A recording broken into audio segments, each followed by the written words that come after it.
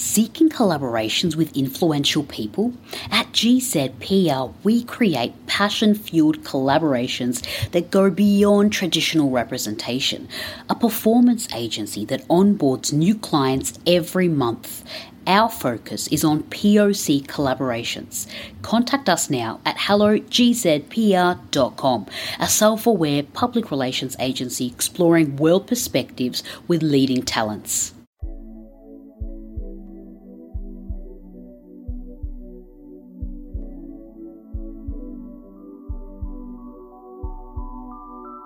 Hello and welcome. My name is Tiffany Farag and welcome to Get to Know You, a podcast for those who want to open conversations and access deeper dialogue, where conversations can become stronger when we explore our thinking and behavior. Every Tuesday, a new question will be asked to a guest speaker. Genuine people here to have insightful conversations. My guest speaker today is a Polish-born entrepreneur and executive focused on online business and renewable energy, passionate about frontier and emerging markets. He co-founded Sunroof.se, a two-in-one solar roofs producer, HotelOnline.co, a travel technology company, and Jumaya Travel, Africa's biggest hotel booking portal listed on NYSE as part of Jumaya's group. In 2014, he was chosen as one of the 10 most important people in tech by IT News Africa magazine.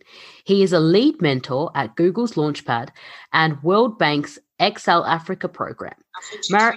Marek is a best-selling author of Chasing Black Unicorns, a former snowboard instructor and a bartender, but his real-life goal is simply to leave this world in a slightly better shape than what it was when he arrived. Welcoming Marek Zimblowski to Get to Know You. Welcome, Marek. Hi there. Thank you so much for the introduction. I hope I will match the expectations after such a great intro.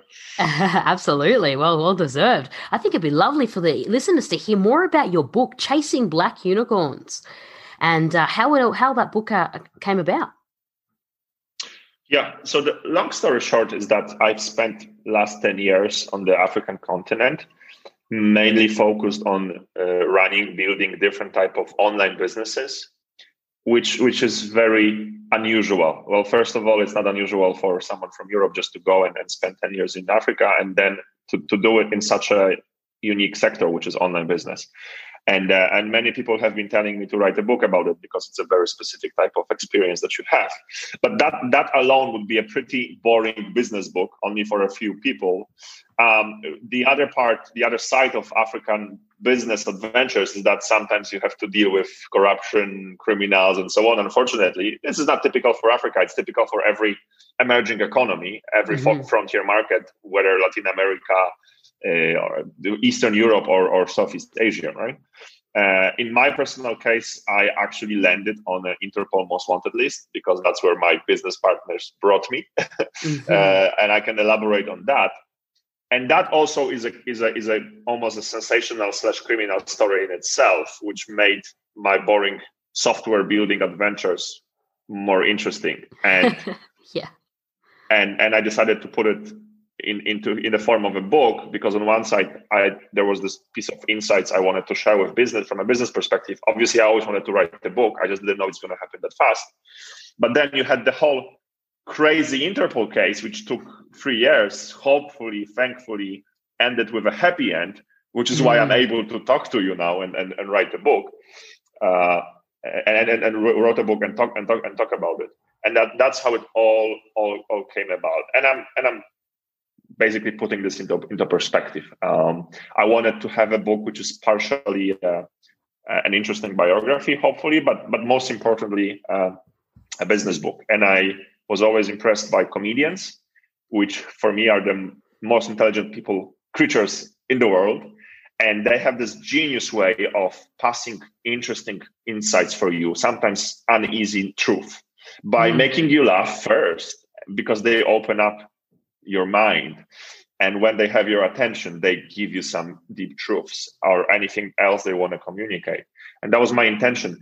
Use my personal story, which has been in many cases very funny or very scary, in order to entertain the reader, but then in between also pass some business insights. That was the real concept behind the book.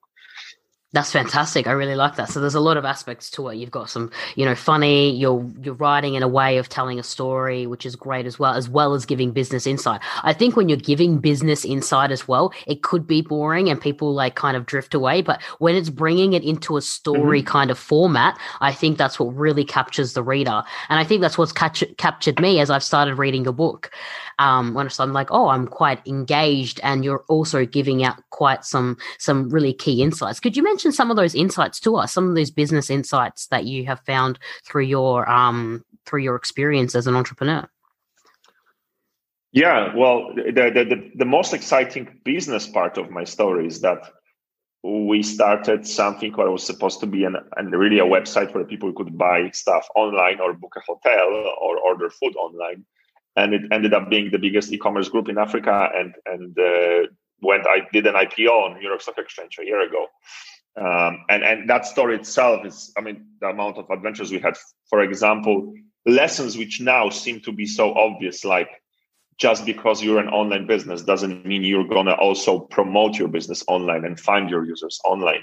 I remember back in 2012, we thought we're just going to spend money on Google and we're going to get users from Google and clients. And how fast we have realized that there's only so many users you can find on Google back in the day in Nigeria, for example, or Ghana, on Kenya. And if you really want to grow faster, you have to go offline. You have to educate the users to start using the internet first, and only then book your services.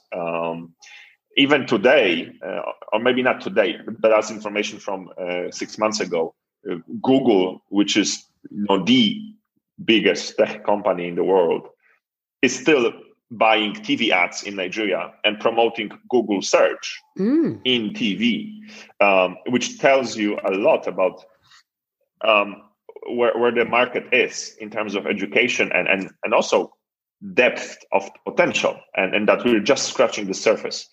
That's, for example, one out of many. One of the many. That's fantastic. And I didn't know that. I'm sure a lot of people don't know that as well. So like, how does it take, like, for someone like yourself to research or to know this kind of knowledge? Is it something that you can find online, or how are you seeking this information? I was just learning by mistakes.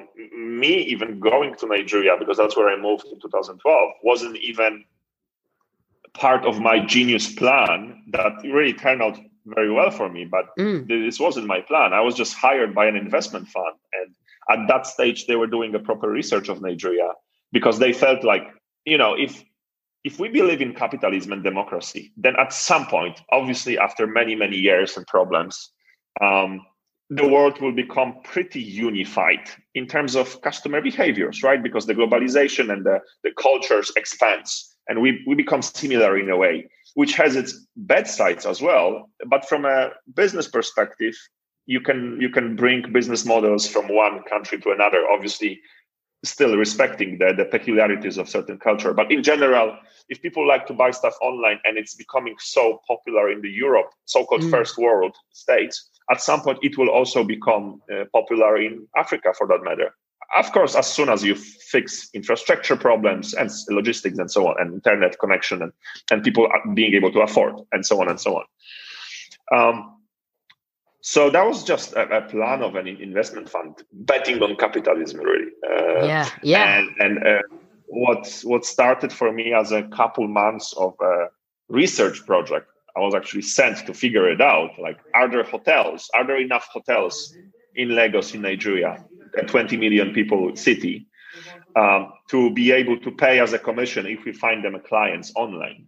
And I couldn't just go and search those hotels on Google Maps, because they were not using internet in the first place. They didn't know what Google is. So the research about hotels was really entering a taxi and paying the guy for a whole day of riding and telling the taxi driver to take me to any hotel this guy know.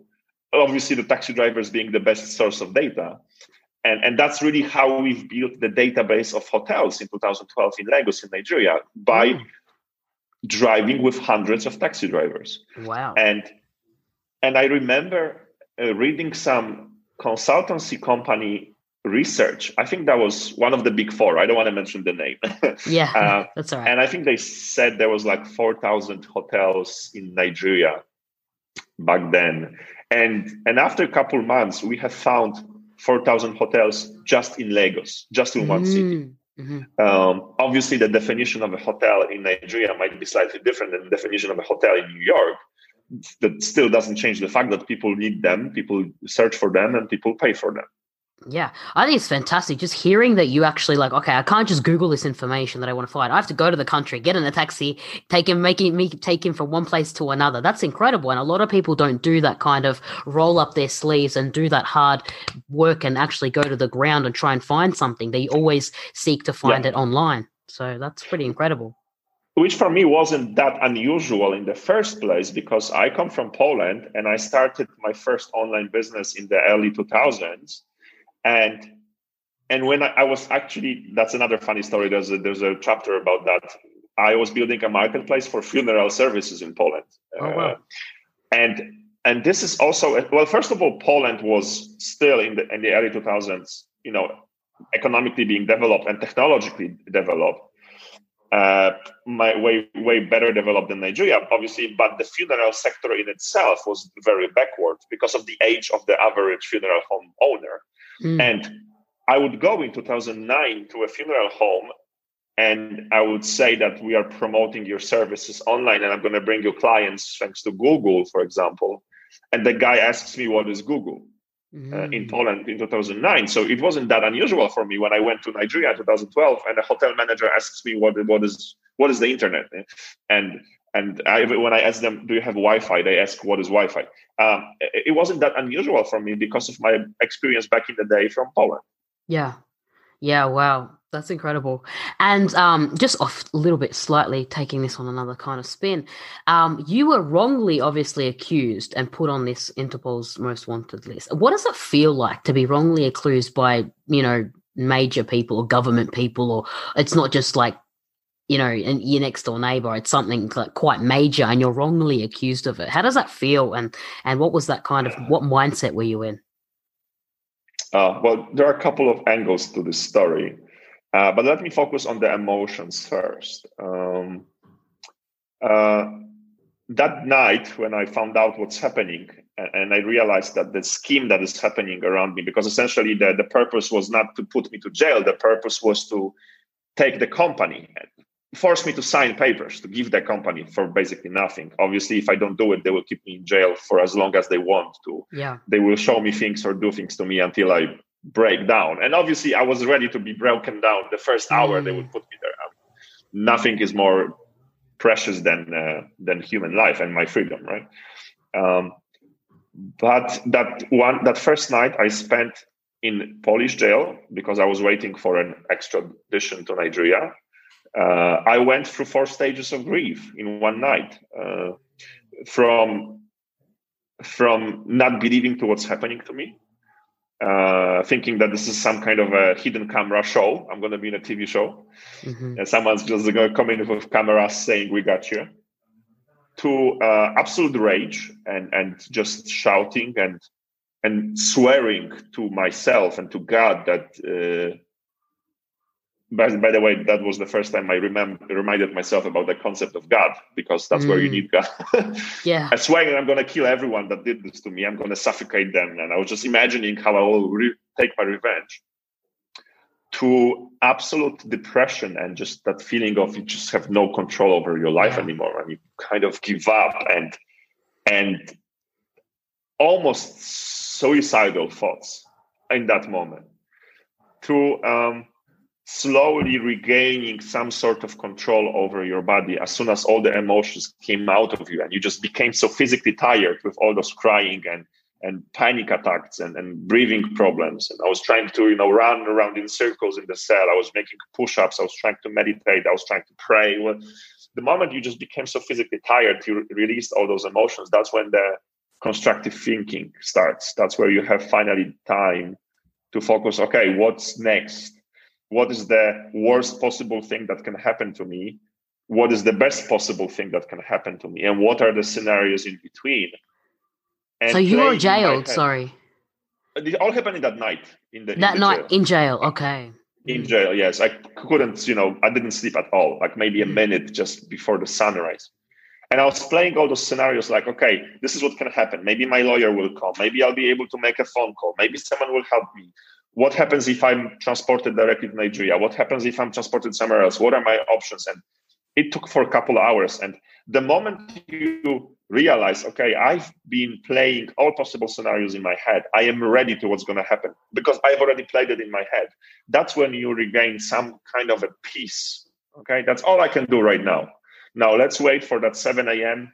morning call because I knew someone's going to come, maybe bring me some tea or a sandwich, and I will probably get some news about me. And I was ready. I was peaceful by then. So that was also a great lesson in itself.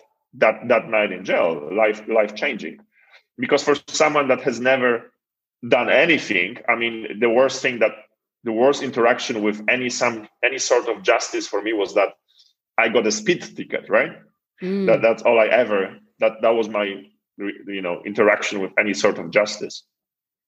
That was a big. And I was a software guy. I was an online business guy.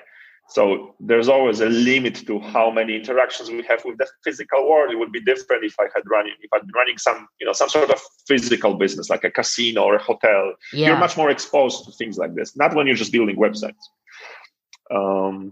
So yeah, that was a big emotion. That's because you asked about how I felt. So I wanted to focus my answer on the emotional part.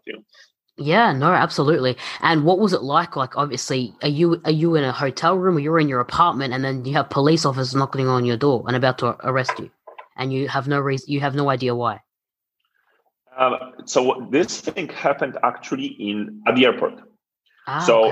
Without giving too much details out of the book, I was actually flying from one country to another because I was on a business trip, and I've changed my plans last minute. Which many times, people accuse me that I knew about this and this is why I left the country, which wasn't true. I changed my plans last minute because I was living in Nigeria and I was supposed to spend Christmas in Nigeria, and my girlfriend was planning to come to Nigeria to see me. So imagine what would have happened if my girlfriend was, if the police came to our house in Nigeria and they would take me, because there was police in my house and there was police in my office and they raided the house and office, but they didn't know that we have changed our plans last minute. And we decided that we will, instead of spending Christmas in Nigeria, I would first go to her to see her family, because that was the first time I met her family for Christmas 2000. I think I was 18 or 17, I don't remember now. And then we would go for New Year's Eve to my Polish family, and she would meet my family for the first time. So that was a very important time for us. And it was because of her that we changed my plans last minute. So in a way, my girlfriend saved me. And I was at the airport, and I gave my passport to be checked. They always take more time to check my passport, because when you travel in Africa, the stamps they use are so huge that you run out of passport pages so fast. And I would get my new passport from a Polish embassy in Nigeria, which always raises eyebrows, because Nigeria doesn't have the best PR, unfortunately. And I thought that I'm just going to wait, until they double check that my passport is valid. But then not this time. Two guys came and they said, "You're going with us because there's something in the system about you which we have to double check." And that's how I realized that the plan was, well, I realized a little bit later once I connected all the dots, is that the plan was to just visit me in between Christmas and New Year's Eve. So the time where people stay at home, that's the highest chance of me being at home. And when they found out that I am not there, that's where they quickly put the arrest warrant into the global system. And we can talk about Interpol and why is it so easy to just, issue a fake arrest warrant and bring me from Europe to Nigeria. I can talk about that in a second. And that arrest warrant was being put while just a couple of days before me traveling. And the first time I was leaving the Schengen zone, so that European zone where you have to finally show your passport, that's when I realized that the system, the arrest warrant is there and waiting for me in the system. That was the airport adventure when they handcuffed me and they walked me through the airport like a proper criminal. The look in the people's eyes was also something different. Like I don't recommend it to anyone. No, of course. Wow, what a journey there. What an experience. Incredible. I'm glad that you were able to clear your name. I think that's the biggest thing. You were able to clear your own name, and that and you took the Nigerian government to court. Yeah, I had to. And I'm the first foreigner, apparently, and hopefully the last in the history of Nigeria justice system to take Nigerian police to court, basically for filing an illegal and fake arrest warrant. The reasons behind it are pretty clear. Someone paid them to do that. Let me quickly, and then I won that case in Nigeria federal court. So it also shows that, there are bad apples. Nigerian police is a very corrupt institution when you look at the statistics. Nigeria is unfortunately one of the most corrupt countries in the world when you look at the statistics. But what's worse is that when you look at statistics of the corruption in Nigeria, police as an organization is the most corrupt institution. That's the problem. But let's quickly zoom out. The whole thing is that we have Interpol, which is a global organization to connect police organizations all over the world. Yes. And Interpol has similar problems to Facebook or YouTube. Bear with me. On the outside, it's a very noble institution with a very noble goal to connect organizations, to allow them to exchange information to work better, because you don't want to have a criminal doing something very bad in one country and then just flying to another one because he has all the money in the world. Like, I don't know, Pablo Escobar, for example. The problem is the scale. They don't know how to handle the scale. Just like with Facebook and YouTube, right? It's literally impossible to manually, by a human, verify every piece of information that is being posted or any video that is uploaded. Yes. So imagine someone has posted some video about you on YouTube, right? Let's say your private video. They have no right to do it. Maybe it exposes your intimate life or something that they have absolutely no right to because you had the image rights and so on and so on. Good luck going to YouTube and appealing, right? Because they don't want to take it down. No. It's going to take you months, if not years, and lawyers to even try to win that case and force Google to do something. Otherwise, you just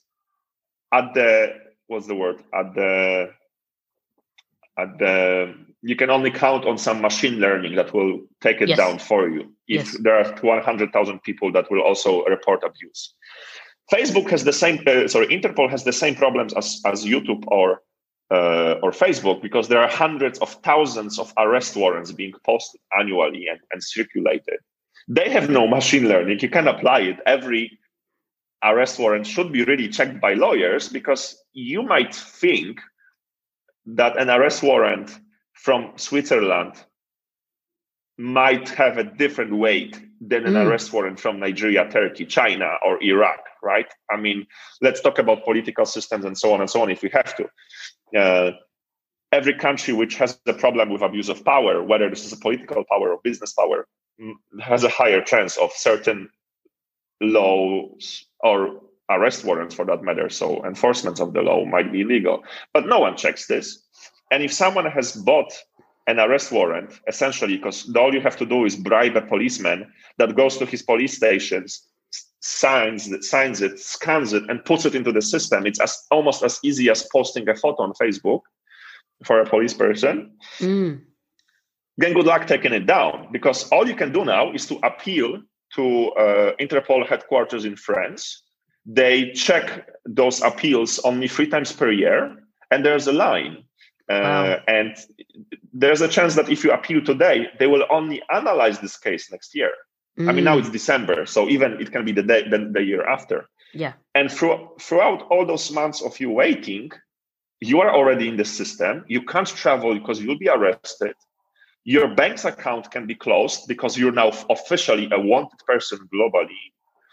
Unfortunately, the abuse is almost designed at destroying your life, because while you are waiting to even prove your innocence, it's as if you're already convicted, because because you can't do anything. In my case, I wouldn't be able to travel, and I would be even extradited to Nigeria.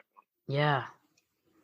So this has become a beautiful way to really force people to do what you want them to do. If you know someone that will just sign this piece of paper and scans it and uploads this on the platform for you. And with 160 or more member countries of Interpol and thousands of police stations in every of this country that have access to do that, I mean, there's a high chance you're going to find someone that will do it for you if you pay them. This happens a lot, unfortunately, in countries like, I don't want to mention the name because I don't want to piss off anyone in any country. No. It happens a lot in countries where there's a lot of corruption. And it happened to me because my business partner was a powerful person. And at some point, something that started as and you're going to read this as a book, I take responsibility for, in a way, starting the conflict, because I was this cocky CEO that didn't mince my words. And I had the tendency to piss off some people. I take the responsibility for that, not the blame, the responsibility for pissing off some people. But then some people feel they're so powerful and they have no breaks from essentially breaking the law to teach me a lesson, because they just, it's like, if you have a boxing match, you know what the rules are, right? It's still a sport. But then there are some people who just don't care and they will take out the gun and shoot you because they don't care about the rules anymore. No. So I take responsibility for throwing the first punches in the game called business by being a cocky CEO and wanting to run the company the way I wanted to run it. But everything was absolutely legal. But exactly. Then he decided to teach me a lesson in an illegal way. And that's where the line was crossed. Absolutely. I take the blame. I take the responsibility for the harsh business competition between two business people, right? But breaking the law to basically take over someone's company is another level. Well, take off someone's life as well. Really, that's what was done to you. So yeah, I'm glad you got out of that, and that the whole thing had a good ending in the end, and it's in the past, and that you're moving forward and you're doing these great things with your book and your foundation, which is incredible, the Maya Foundation, where you mentioned to me earlier, which is fantastic. Do you want to talk us a little bit about that and share a little bit about your foundation and how people can support? Sure. The charity is another thing which I've done way earlier than I expected, because when the whole thing broke, the whole drama broke about my case and the book came out, many people accused me of basically making money out of talking about my drama and in the process talking, forgive me for the lack of a better word, talking shit about Nigeria, which is absolutely untrue, because if you take your time to watch the videos that I'm making, the TED Talks that I'm doing, the books that I'm writing, you will realize that I'm using this really only singular example of something bad that has happened to me that gives me the legitimacy to talk about the realities. But for every bad example, I'm giving you 10 great examples, and the net result is always positive. But you have to want to take the time to really understand what I'm talking about. Because, information is just like food. You shouldn't consume it processed. You should get to the raw version of it.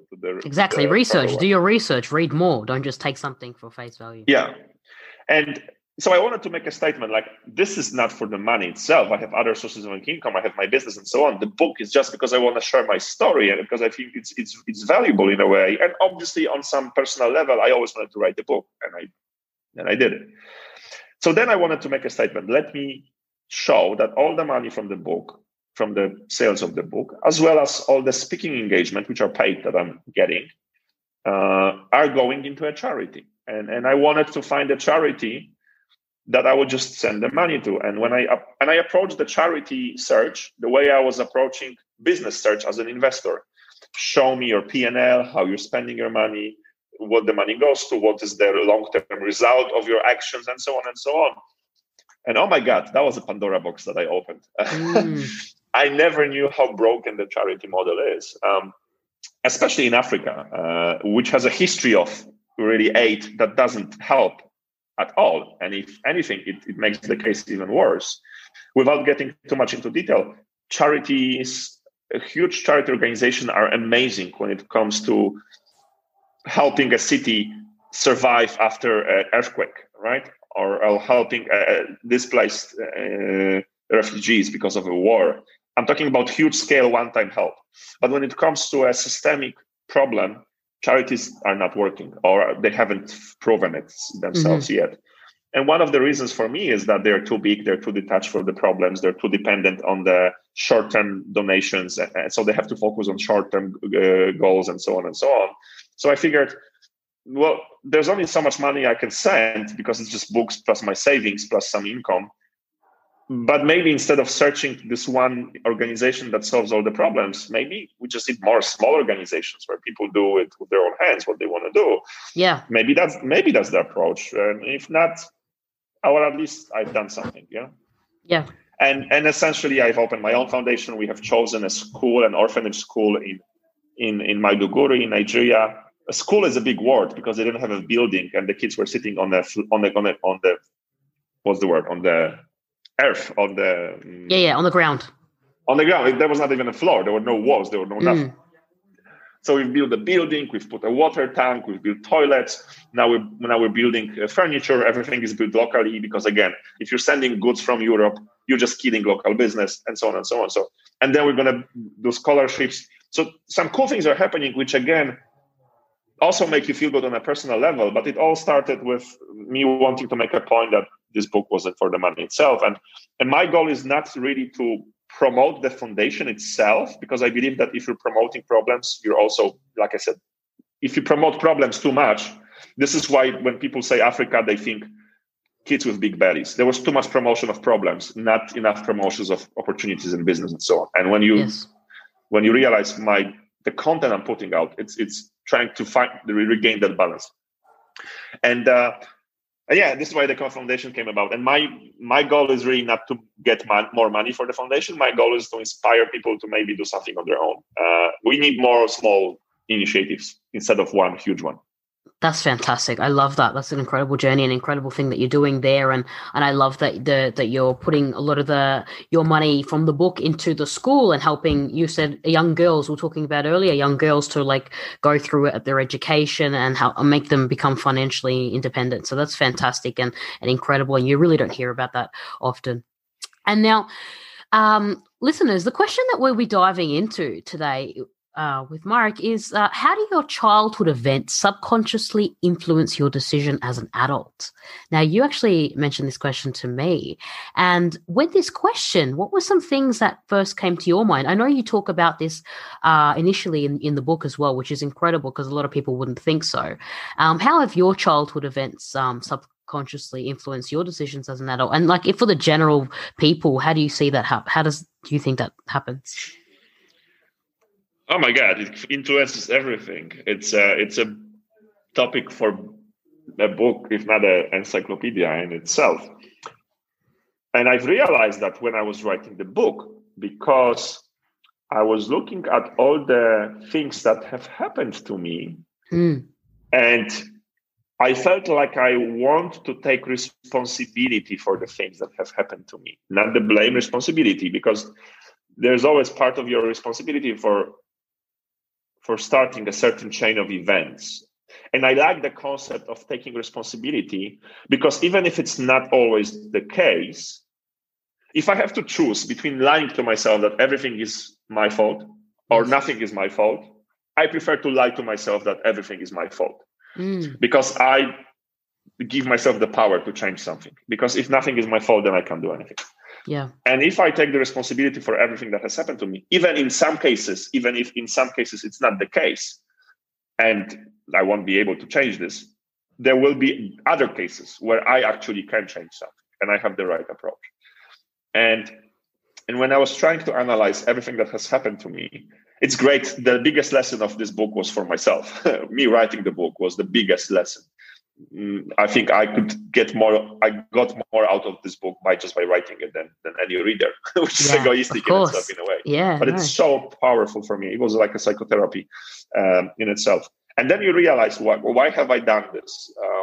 Why have I made such a decision to take this trip to Africa? Why have I become such an aggressive CEO anyway. Aggressive, for example, I didn't mind telling my investor that he doesn't know what he's talking about and he's an idiot, right? In an official meeting, because I was that cocky, because at some point in my life, I thought I have it all. Yeah, I have all the success, all the money. I thought that this is the pinnacle. Now I know that it was like nothing. I was just like, I was no one. But obviously you had this, everyone has this phase in their life. And hopefully then you become humble after that. So I was digging in. And then you realize that everything starts in that very fragile and important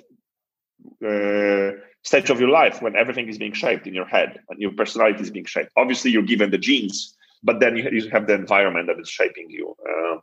And I was this typical, without giving too much out of the book, I was this typical bullied kid. I was obese in high school, in primary school. Kids were laughing at me, girls were laughing at me, and stuff like this. And then you realize that what you're building is that self-consciousness. You know what I mean? That feeling of, okay, what is everyone thinking about me? The only way for me to validate myself is by external sources of that validation. And this is an extremely powerful tool in business. Many people are motivated by their ego. And I guess without an ego, you can't really I don't want to say that you can do it without an ego, but when you look at the history, many beautiful things, many beautiful businesses, and many good things were built by people with egos. But ego in itself is a double-edged sword. It can be as constructive as it can be destructive. Sure. And having the need of external validation is never-ending story. And has its downsides as well. And as powerful as it is in business that drives you and you become successful and you make more and more money, it can absolutely destroy you in personal life. I'm talking about addictions, drugs, parties, cheating, and everything bad that can happen in your lifestyle. And there's a moment when the personal life problems are so big, they will affect your business. And then it's just a downfall. And I did that mental exercise of going back in time and trying to understand what happened to me back then, how it affected me later. And that was a very eye-opening lesson, because it's different when you go to a therapy and someone tells you something. It's different when you read books. It's probably even different when you go for an ayahuasca retreat or whatever psychedelics you want to take to understand yourself. Yeah.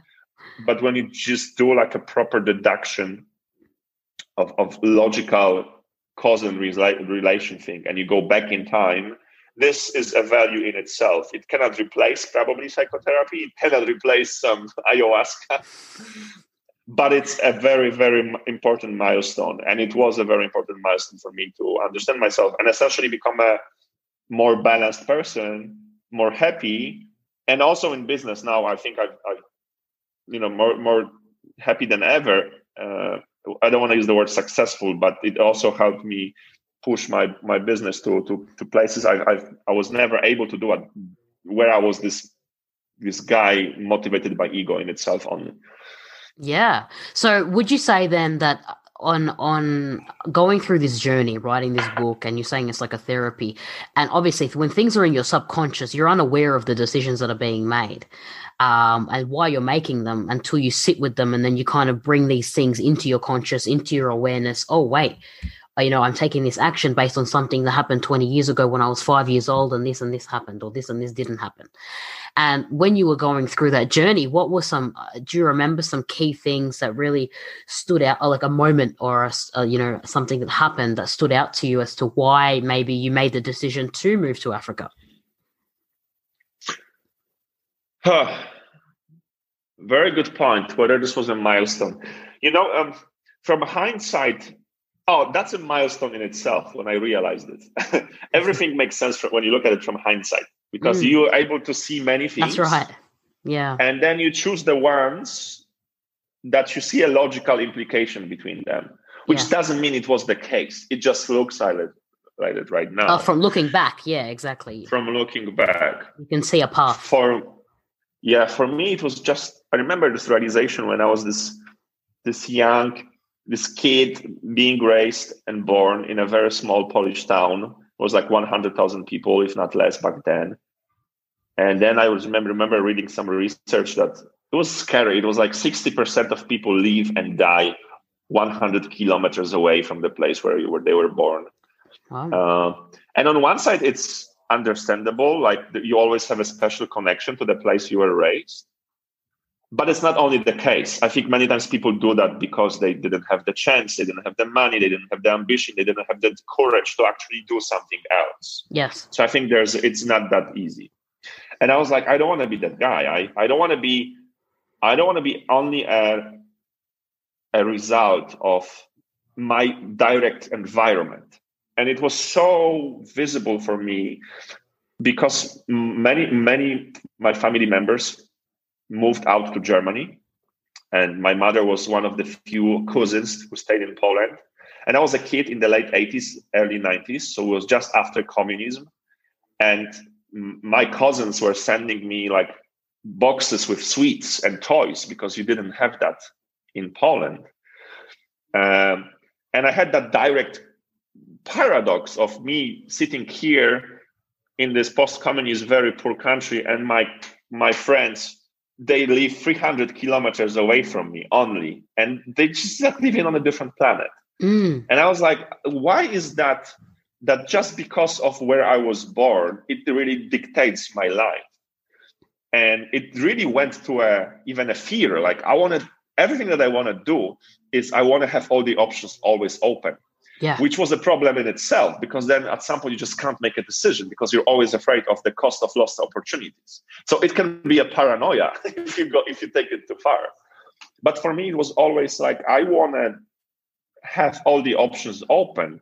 We can't do intergalactic travel. There's no other civilization which we know of officially, right? Or can travel to. So let me at least be able to have the Earth as my plan, as my options open. Yeah.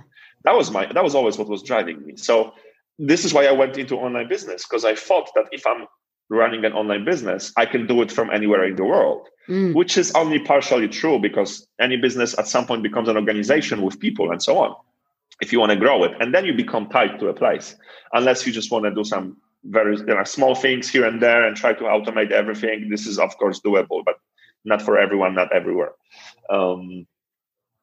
So yeah, that realization was super important for me, that I was this kid that realized this conflict, this two worlds, what I see in front of my eyes and were from my window of my room, living in this huge apartment of in a post-communist block, and my friends from my family living 4 hours away, 3 hours drive. The only difference is that there's a border, and I have to show my passport.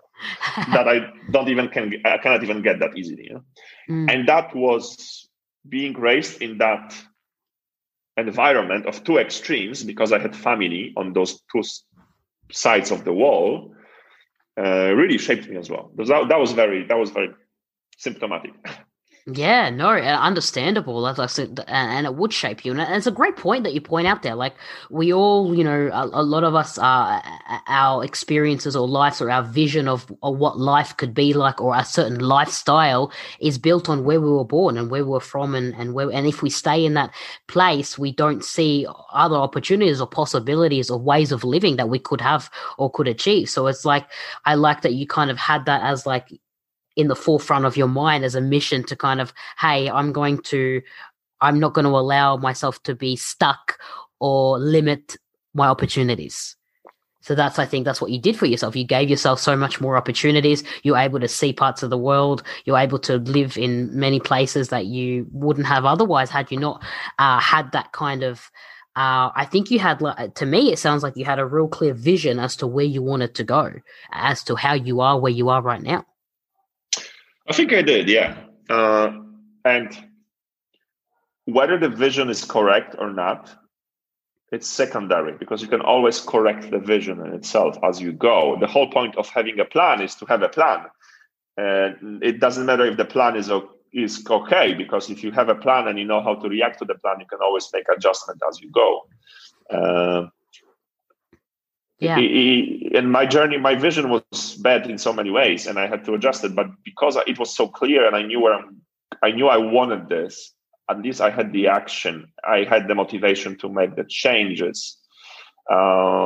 and I don't know, grab opportunities, see them, send that email, send that CV, say it, screw it, let's do it. And I think the net result for me is okay.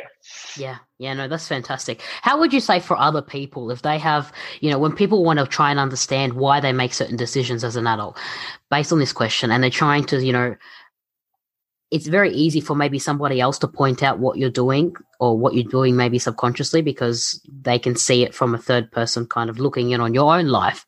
But how would you say or recommend or advise someone to kind of do that with themselves and to kind of see what decisions they're making now and to look back on, well, where does this decision come from? Or how have I been influenced to make this decision? And is this the correct decision for me? Well, I can only tell you what worked for me very well. I've never written a diary, but writing the book was like making up for the time lost because I never wrote a diary. Because if you had the diary writing it every day, every week, doesn't matter, regularly, you see, it's like being able to read your minds back then. Just going back in time, you have your own brain right now that is already shaped by the emotions and experiences and so on and so on. But if you do that mental exercise in any way to go back to what happened and what you did back then, you might start seeing some implications. You might start seeing some cause and reality. I guess I would just start by this mental exercise by taking the time to think, which is so hard lately, right? Just think, just sit with yourself. Yeah, just book a time in the calendar to be with yourself. I do this very often just to realize whether whatever I'm busy now with is actually pushing me in where I want to go. Like, are those projects that I'm so busy now actually are pushing me in the direction I want to go? And then many times I'm like, okay, I'm not doing this anymore because for some reason I continued doing this because I did it just by inertia, but this is not taking me anywhere, and I shut it down. How do you come to that? I think that's a very good habit or something that you know how to do that a lot of people don't do. They don't shut it down. They continue doing it for another few years or forever. Well, you need to know a plan for the next couple of years in order to decide whether a plan for the next couple of days makes sense. And you know what? This is the most powerful thing for me because once you're already at a certain stage in business, in your network, there's a certain moment when you switch from being the person that always pitches everything to everyone to being the person that is being pitched to. And you're getting more opportunities than you actually want. And this is very tricky because if you want to keep growing, you still have to look at people which are ahead of you. You have to keep looking up in order to grow. Because if you start just looking at everyone that pitches to you, you will stop growing because you will just start responding to everything that is happening to you. And if you don't know where you want to be in 10 years from now, you don't know which opportunities to choose. And when I started saying that this is a great opportunity that you're sending me, but I won't be involved in it because I don't see doing this with you. I don't see the goal of doing this align with my goals for the next couple of years. The case is closed. It's like, you can't argue with that. No. And that really allowed me to know when to say no. I guess, I mean, even if you don't get, because I always bring the case of business opportunities which are stealing your time or focus, but it's really not about business. Everything around you is now stealing your time or money or focus or anything. Even every social media app, every type of app, entertainment, it's all about stealing your attention. And if you're not going to get attention from business opportunities, which you probably want to have, you're going to get attention stealers from entertainment companies, social media apps, and so on and so on. And how do you choose what you say no to if you don't know what the plan is? With. Yeah. And even at the plan, maybe just like to know where you want to be aligned with. Like sometimes you don't know the plan; it's not a fixed plan. But what is aligning with you or in kind of the aligning on the journey that you're kind of going into, not necessarily reaching an outcome. Agree. Something is not even about the plan. Something is about the journey. You don't have to know what you want to do in 5 years. Just find out what you like doing, and as long as you do it long enough and you're good at it, doesn't matter what that is. I think we live in a world that allows you to be successful financially also, as long as you do what you're doing. I'm going to give you an example. You could be an expert. It's something extremely boring some couple years ago. Like, I don't know, you were a watchmaker, yeah? Or you watch fixer, which obviously is a dying job. But there were people who were doing this just because they loved it so much. They were probably relatively unsuccessful financially. Maybe they didn't need it, but that's not my point. My point is that you can do a very niche work right now, and even if it didn't give you any financial success opportunities, a couple of years from now with technology, you can just multiply it and take it to another level. Like whatever you're doing, you can now record yourself, right? And put it on YouTube, for example. I think we live in a world that allows you to be financially successful out of everything that you're doing, as long as you love it and you're good at it. I would argue that this is doable right now. Yeah, that's fantastic. Well, thank you so much, Marek. This has been a really great conversation for me and really insightful. And I really love to ask my guest speakers at the end of every podcast, how is this talking out loud and having this conversation with me made you reflect or highlight anything to you? Well, you gave me homework, right? Answer the question, how my past affects my future. And I love that topic. I always enjoy conversations that go deeper than, the top 20 questions that I've been hearing all the time, because when you promote a book, you just see who has taken the time to research before asking the questions. And just like the best way to learn something is to teach someone else, me trying to explain you what I'm doing and why actually is the process itself. Yeah. Because every time I have to answer that question, I have to ask myself the question again over and over again. And every time I give a slightly different answer, because every time I have slightly grown and I know this even better. So in a way, even being asked the same questions, as long as they are prepared properly and they are deep enough, is a value for me, because it pushes me to understand that answer even better. So thank you for that. No, you're welcome. Thank you. So where can people find you, Marek? Yeah, so as we know, it's very hard to pronounce my last name to put it into Google or something. So there's a website which has the same name as the book, chasingblackunicorns.com. And that website is like a one-stop shop for everything that I'm doing. My personal activity, business, foundation, book, social media handles, everything is there. Email, contacts. So chasingblackunicorns.com. Check it out if you want to find out more about what I'm doing and maybe join one of my projects. So you're welcome to. If anyone survived until now, then you might be interested. No, there'll be a lot of people who are interested in listening to this podcast. I can tell you that right now. So thank you so much for joining me on this podcast, Marek. It was a big pleasure. Thank you so much, Stephanie. Thank you. You're doing a great job. Have a good one. Bye-bye. Thank you for listening to Get to Know You. If you enjoyed this podcast, rate, review, and share the podcast on Facebook or Instagram. You can tag me at Get to Know You with Tiffany Farag. In my mission to open conversations and access deeper dialogue, I want to hear from you, listeners. The question again, how do your childhood events subconsciously influence your decisions as an adult?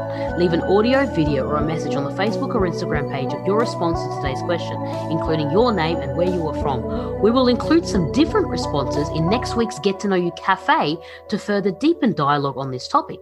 If you have any topics you would like us to discuss, be sure to tag me in a post with your question. Join us every Tuesday on Get to Know You.